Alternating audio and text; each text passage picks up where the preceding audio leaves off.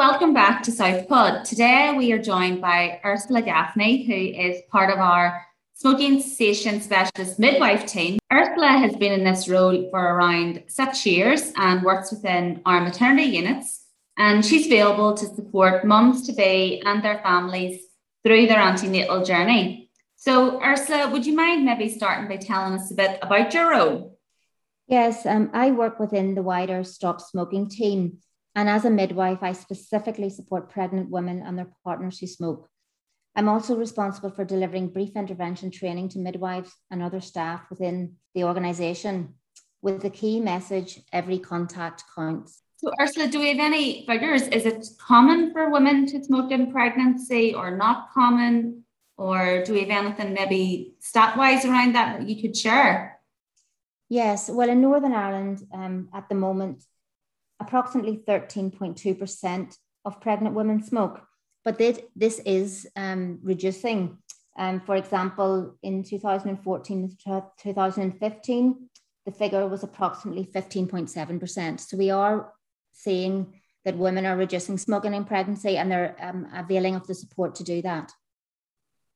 And why is it important that the unborn babies are protected from smoke? Well, smoking is one of the most modifiable risk factors in pregnancy, and stopping or reducing smoking is one of the most important things you can do to protect your baby's health, growth, and development.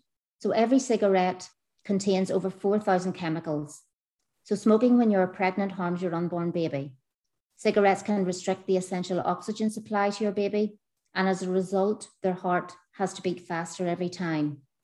It will also reduce complications in pregnancy, such as premature birth, miscarriage, and low birth weight. Unborn babies who are exposed to tobacco smoke or passive tobacco smoke have a higher risk of being stillborn or dying soon after birth.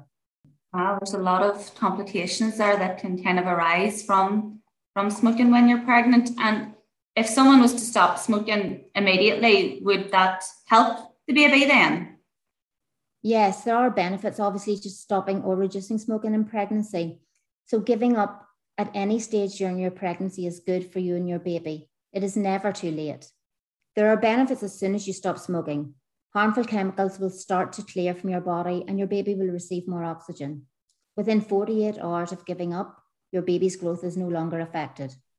But the sooner you stop smoking, the better. Even if it's in the last few weeks of your pregnancy, this will benefit you and your baby.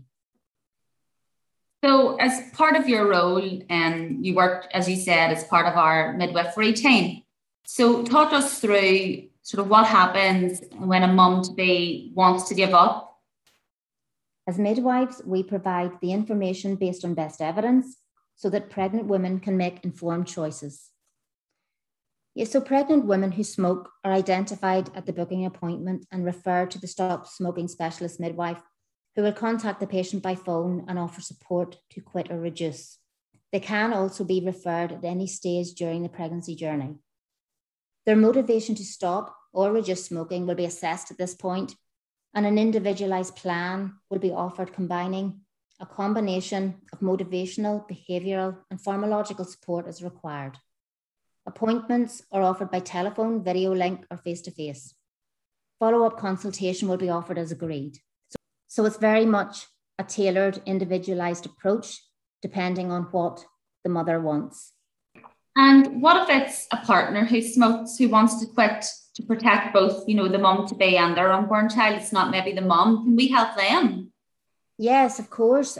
Partners who smoke can also be referred to the Stop Smoking service if they would like support to quit also. And sometimes that is something that is very helpful for the pregnant mother if her partner also assists her in her quit attempt by reducing or stopping himself. And what about secondhand smoke? Can that be dangerous then as well? What would you advise to pregnant mums who might be around secondhand smoke?